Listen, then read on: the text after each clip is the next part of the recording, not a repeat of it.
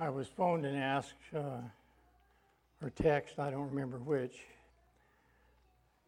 to give a title, and I called it Overcoming Hatred. The last time I spoke here,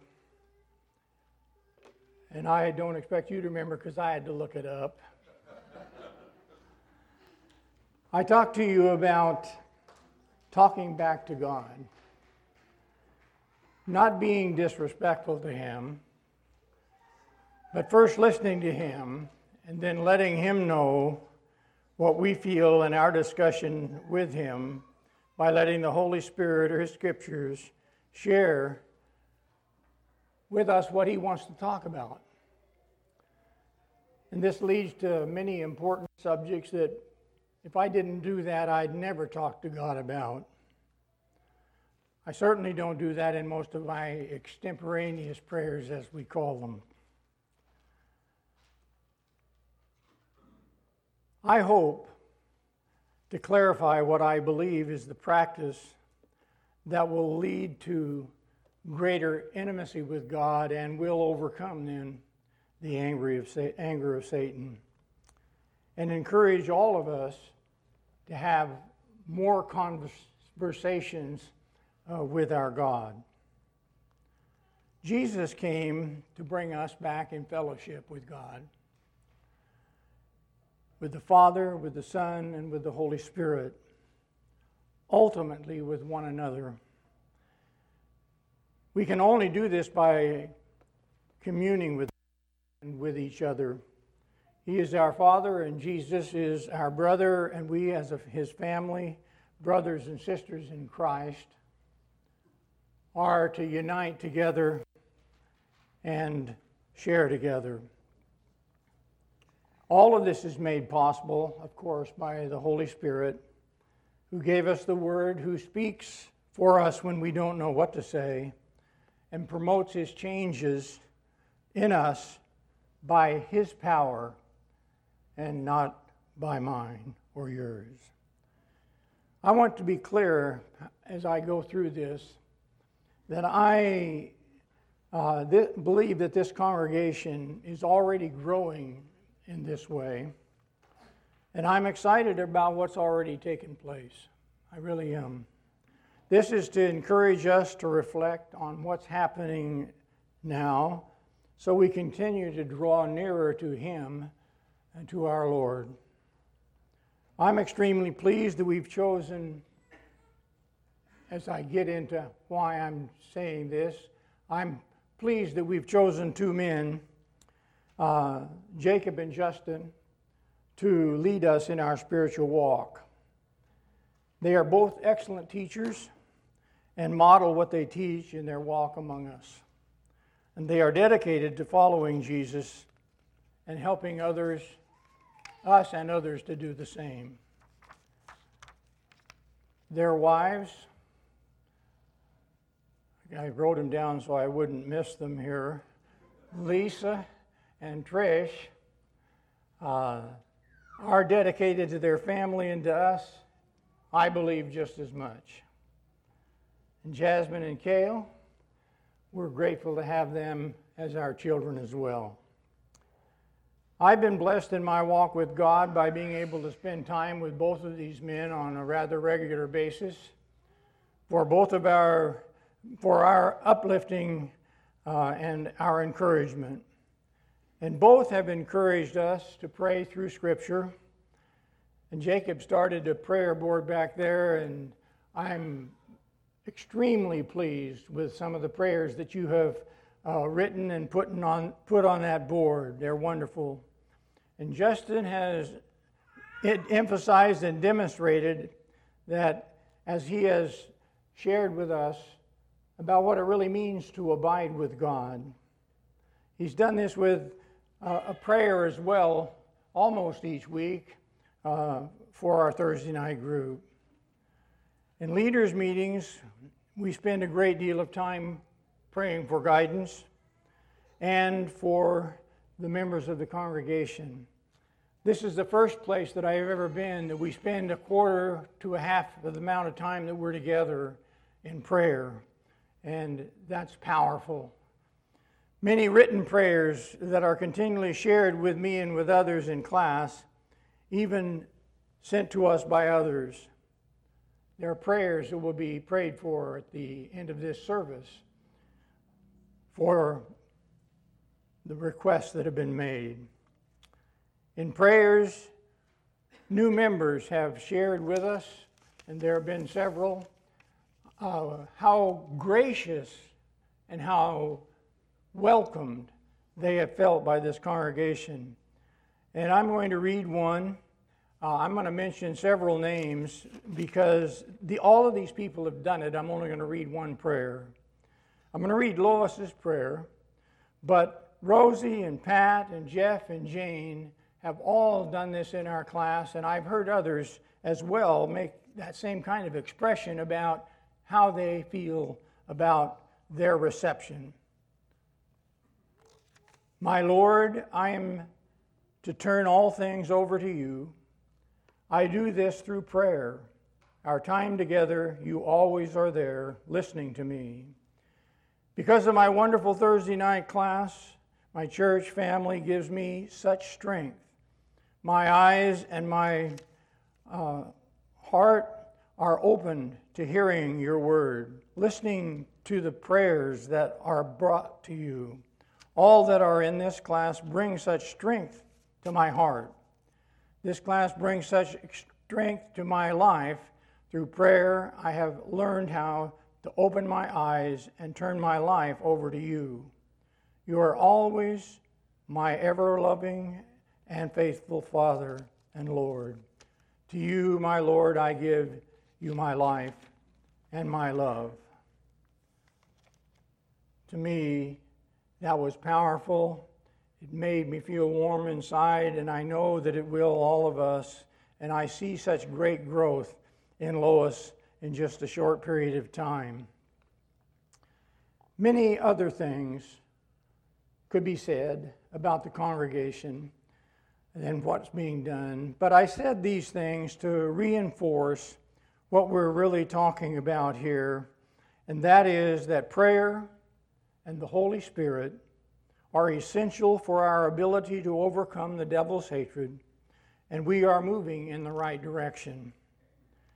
So I'm using the thoughts that came to me as I talked through with God about one of the passages that we've been given recently in John 15:18 through 27. I realize that you might have a totally different response to this passage that I'm going to share. But this is what the Holy Spirit placed on my heart as I thought about this and wrote about this concerning this particular idea. I realize that no two conversations are going to be exactly alike, and we don't expect that, and neither does the Lord. I remembered that Jesus had just made some important and very positive promises in John 14 and 15. He will prepare a place for us and come that we might be with him. He is the way, he's the truth, he's the life, he's the only way to the Father. If we see the Father, we see him. If we know him, I said it backwards, but if we know him, we know the Father. If we love him, we will keep his commandments. We will bear fruit if we remain in the vine. We will be cut off if we don't. One difficult and sorrowful statement Jesus made. He would be leaving them soon. This brought a great deal of grief to them. But he then said he would send the Holy Spirit to be with them forever. This is the passage, and I want you to think about how you would react perhaps to God as you talk with him about what he's saying here, because if the world hates you, know that it has hated me before it hated you. If you are of the world would love you as its own. But because you are not of the world, but I chose you out of the world, therefore the world hates you. Remember the word that I said to you, a servant is not greater than his master. If they persecuted me, they will persecute you. If they kept my word, they will also keep your word. But all these things they will do to you on account of me and my name, because they do not know me or him who sent me. If I had not come and spoken to them, they would not have been guilty of sin. But now they have no excuse for their sin. Whoever hates me hates my Father also. If I had not done among them the words that no one else did, they would not be guilty of sin.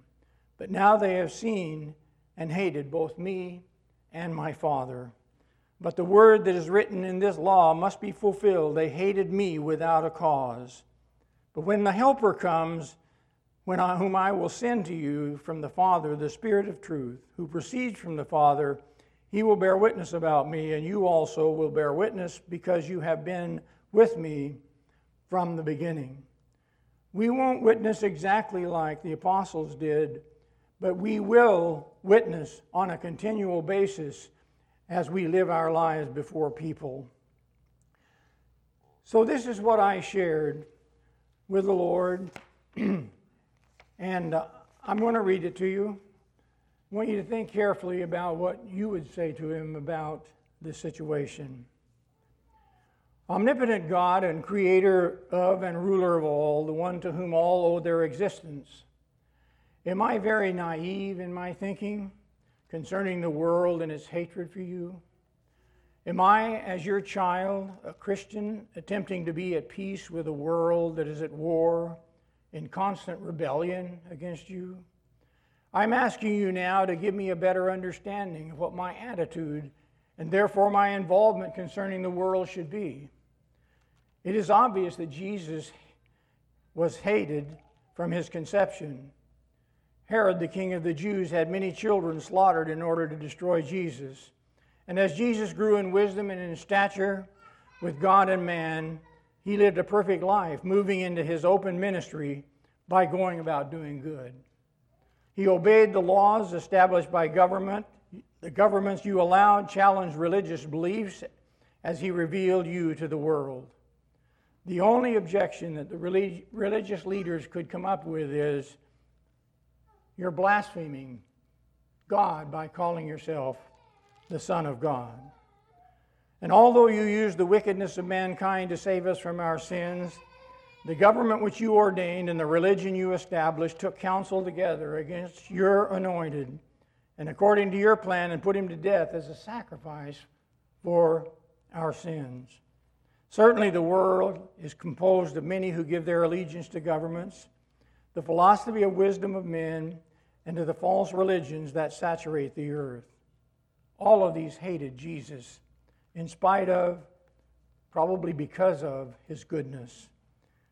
Living as a middle-class, comfortable person in a country established on your truths, one who is able to worship freely as I choose, have I allowed myself to be deluded? That I have become complacent, lukewarm in representing you in this world that obviously hates you, a world that would kill Jesus if they could again. May I remember that many early Christians were put to death for expressing their belief in Jesus.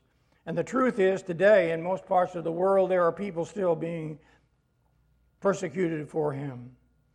They persecuted him, and they will persecute his followers, and they will do it all because of his name. Do I understand and respond knowing that the world is ruled by Satan? Yes, he will eventually be defeated, but now we are fighting him, and therefore the world. Father, I know it's of eternal significance that I walk your path and love you. May I accept the fact that you have allowed Satan to control the world, and I am to put your armor, held together by the gospel of truth, and fight him as he works through systems of men as the father of lies.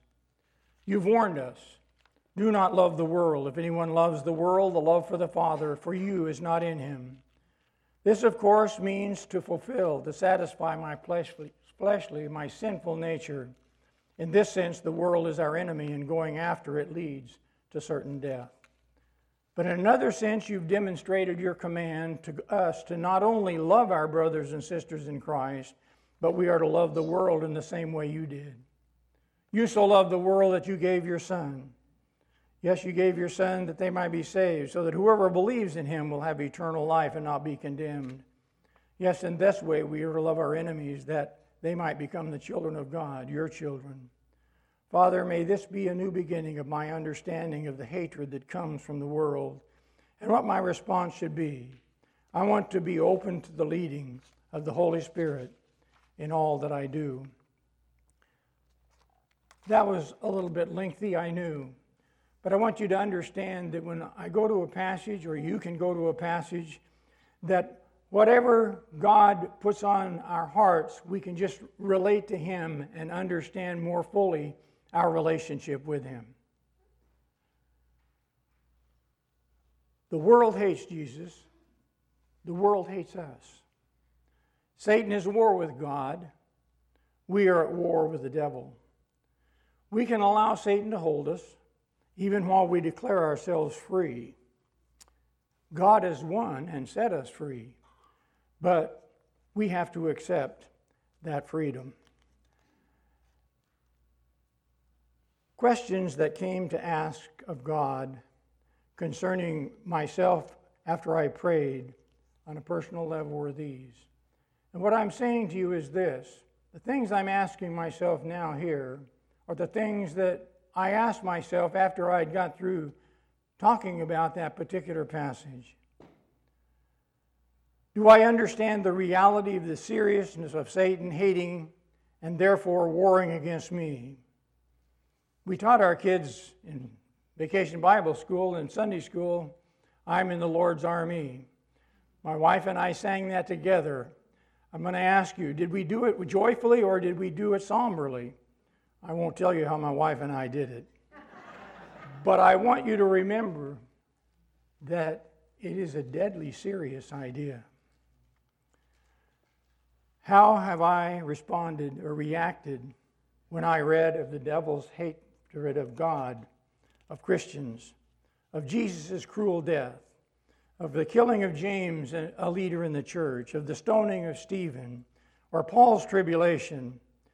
Paul had to have a dramatic event to move him from a warring partner of Satan to a peacemaker for Jesus. Persecution around the world today, I don't think I take that serious enough. And I'm grateful that we are supporting the people we are supporting in various places, and continue to pray for Brad, Rania, and Orion, and for Dick and Maudine. And I know that you, as well as I, have others that we're praying for around the world. So I just asked myself, do I need a Pearl Harbor? Do I realize that this could be D-Day? It may take that for someone, but the following was written by a member here after praying through this scripture, and it reveals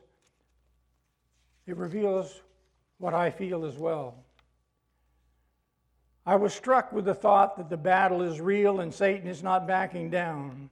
There are more X-rated movies than ever before, murder and mayhem on nearly every TV channel throughout the day and evening, and everyone, especially teens and the millennials, are more obsessed with their iPhones than in nurturing relationships with friends. I'll look this way and not this way, okay? Let alone working on a relationship with Jesus.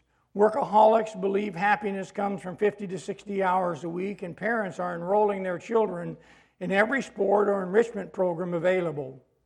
Satan is alive and well. He has control over thousands whose hearts have not been captured by Jesus Christ. Do you have a heart for Jesus? Does your heart wholly belong to Jesus, or are you placing other things before your relationship with him? A relationship is needed with our Father when it comes to facing the battle currently going on in the world. Satan wants us to either disbelieve in his existence or not feel the need for Christ, or to believe in Satan with an unhealthy interest, not seeing the danger in this world. The good news is, God does not leave us defenseless when it comes to Satan. We are told in Ephesians to be strong in the Lord and in the strength of his might. Put on the whole armor of God that you may be able to stand against the schemes of the devil. Our strength comes because we are in Christ and he is in us. we have been provided the whole armor of God to put on daily. I believe we sing, I will magnify the Lord, as a reminder of just how great our God is. Be confident in Christ and examine your relationship with Him today. And I will tell you that one of the things that has made me the strongest is listening to 20 people or so do that every week. It is powerful. It changes one's life. And so as I think about that, I want to just remind you that I have to have a responsibility to someone, the Lord first of all, but to someone else to make me accountable. And I think all of us need to understand we need to be accountable and have others to whom we can be accountable.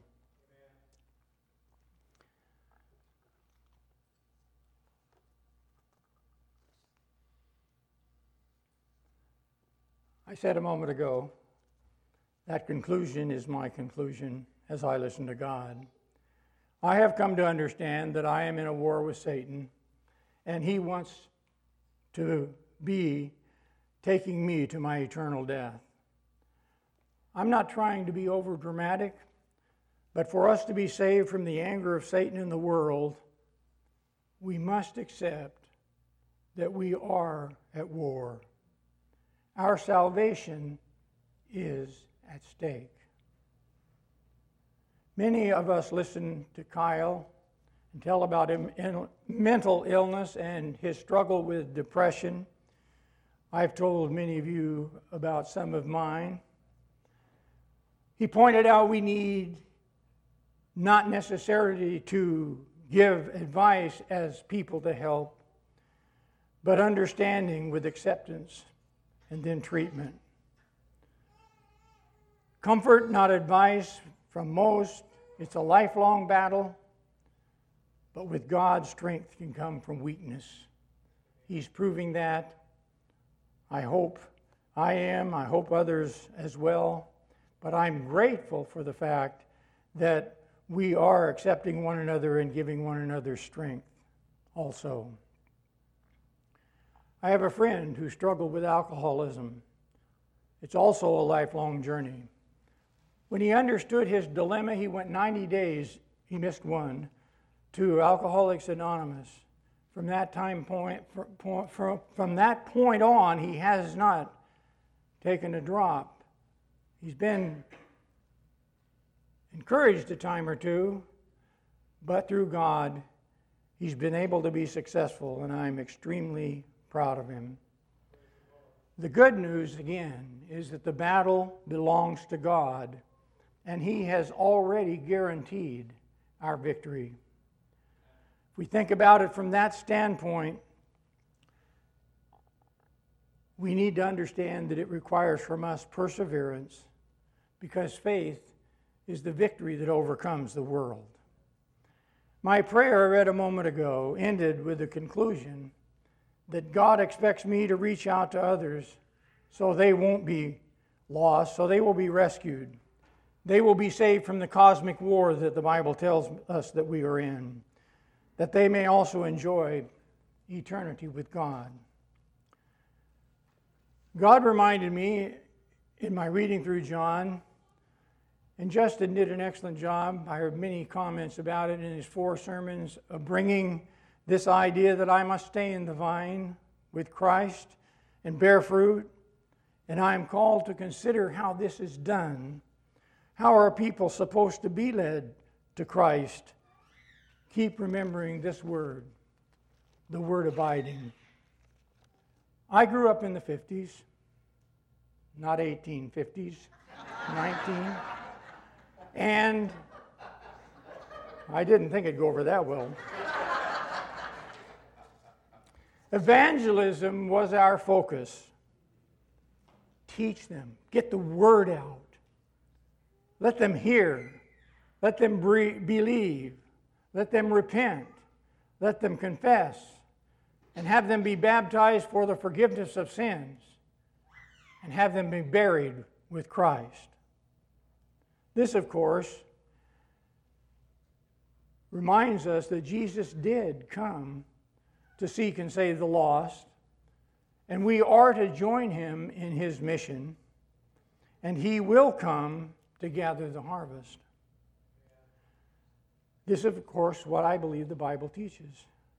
If you haven't obeyed the gospel of Christ, then you need to consider it today, because Jesus can protect you and He can save you. How often, too often, people can be encouraged to be saved, to go to heaven. Well, isn't that what I'm saved for? Certainly. But I want us to think about, sometimes we have done that and preached that without understanding that this requires a life transformed by the image of Christ by the Holy Spirit. The gift of the Holy Spirit, as I grew up, was neglected, and His transforming power was hindered. That's true in my life. And what a relief and what an exhilaration came into my life when I came to understand that God isn't just there, God's here. And I want all of us to believe that and to understand that. Yes, Jesus came to save me, but this also means that I am to be transformed by God's indwelling Spirit. And Jesus lets us know that we show the world that we are His disciples by the way that we are loved and by the way we love one another. Jesus is to be seen as the Lord of my life. Now, those of you who I asked to pass out the papers, I would like you to do that now. And I probably should have said a little earlier, but I do appreciate it. And the paper that you're going to get, I've been using for a short time. And when you go home, I want this to be something that you can take with you. I want to go over just briefly, and then I will be finished. But the briefly may take a little bit of time. I've been using this idea, and I love to sit out in the backyard, and this is something that really helps me. The idea is to become more intimate with God, like knowing Him, being like Him, by praying using the attributes, His attributes, as our subject matter. You'll see in a moment what I'm talking about. This way we will know Him more fully, and He will make us like Him as we yield to His Spirit. God did not tell us very often how to do things, but He told us over and over again how we are to be and then do.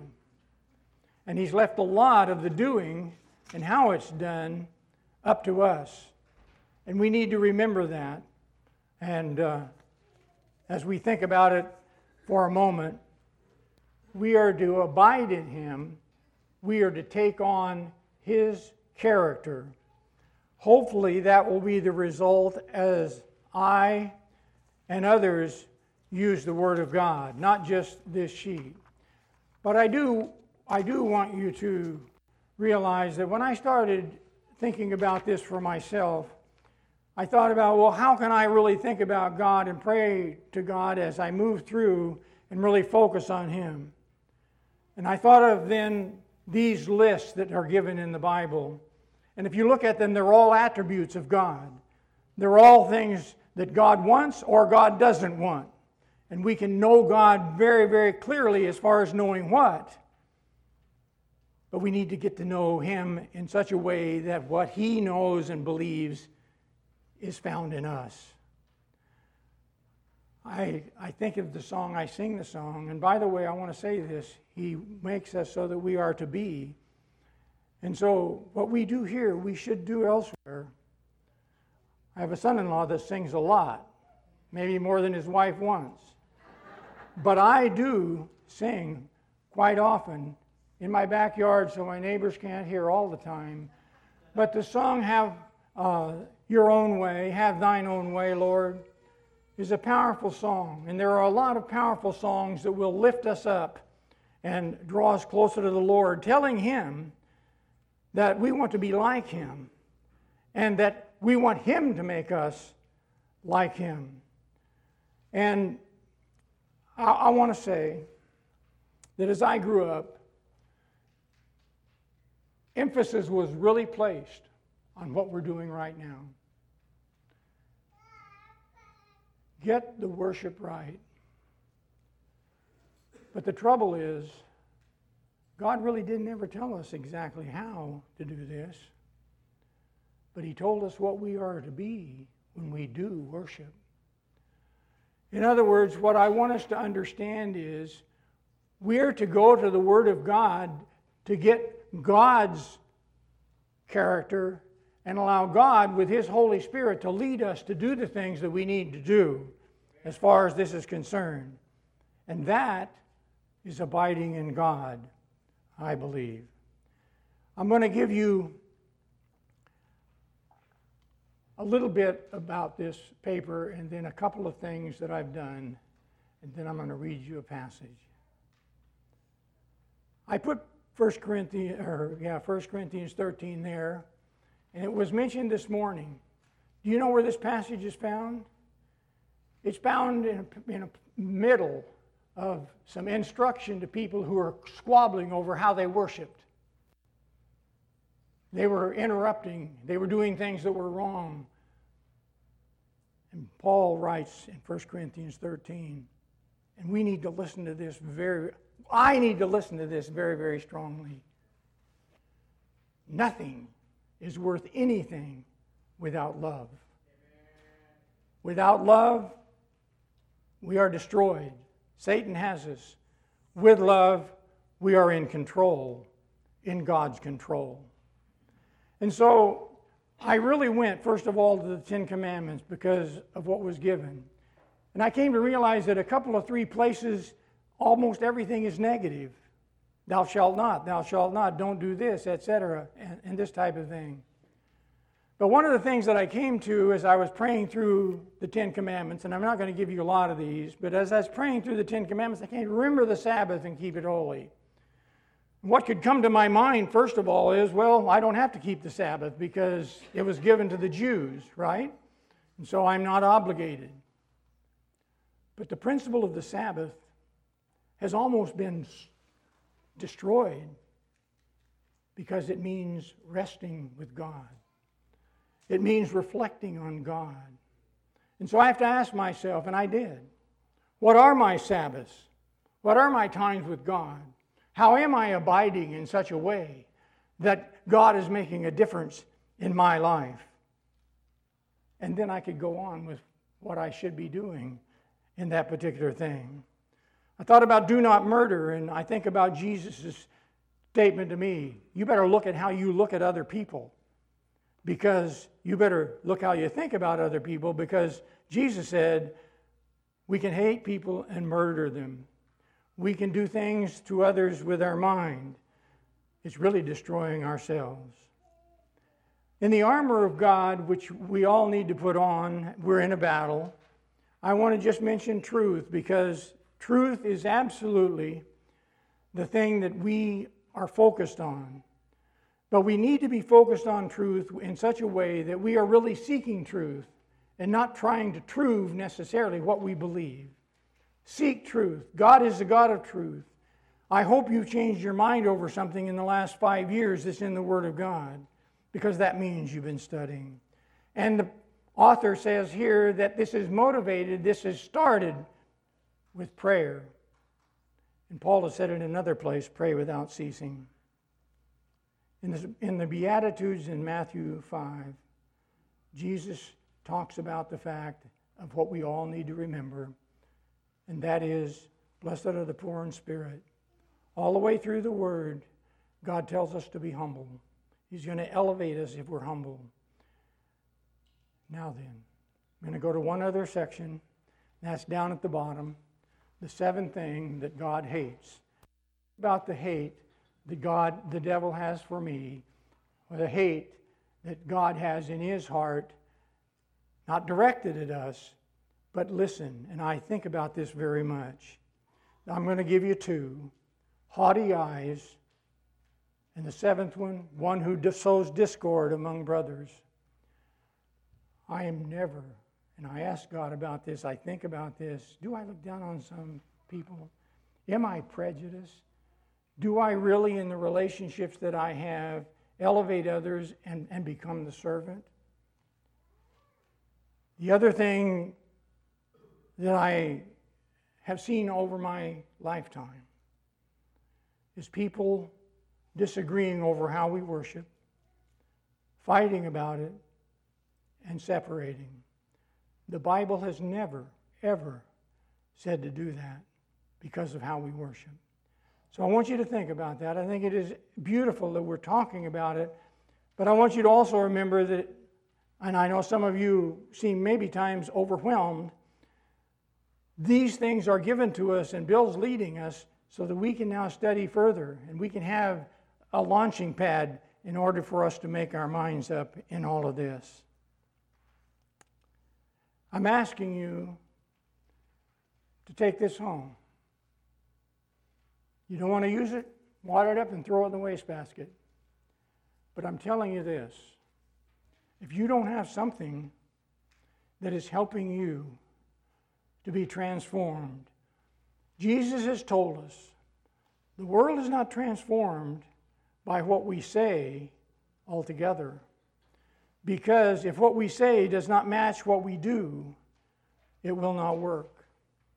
And therefore, what I want us to understand, and I prayed to God about, and that is, help me to understand that I am in every way to seek people, to help them, but the most important thing that happens to me is that God is going to transform me.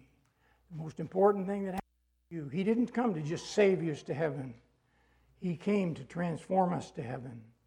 And we need to understand that. And so that may this be our challenge. I'm going to read this from 2 Peter, because this is kind of a promise that fits all of the things that we're talking about here. I'm going to read the third verse of this first chapter of 2 Peter. It says, His divine power has granted to us all things that pertain to life and godliness through the knowledge of Him who called us to His own glory and excellence. So it's God's power that will add to our faith virtue, knowledge, and it's on there. That's God's power, it's not mine. But then here's what He says, and I want us to listen to this, and this is my conclusion, and then I'll just walk off because I want you to have this in your mind. I've got to make sure I'm reading the right passage. Make every effort. For if these qualities are yours and are increasing, they keep you from being ineffective or unfruitful in the knowledge of our Lord Jesus Christ. For whoever lacks these qualities is so nearsighted that he is blind, having forgotten that he was cleansed from his former sins. Therefore, brothers, be all the more diligent to make your calling and election sure.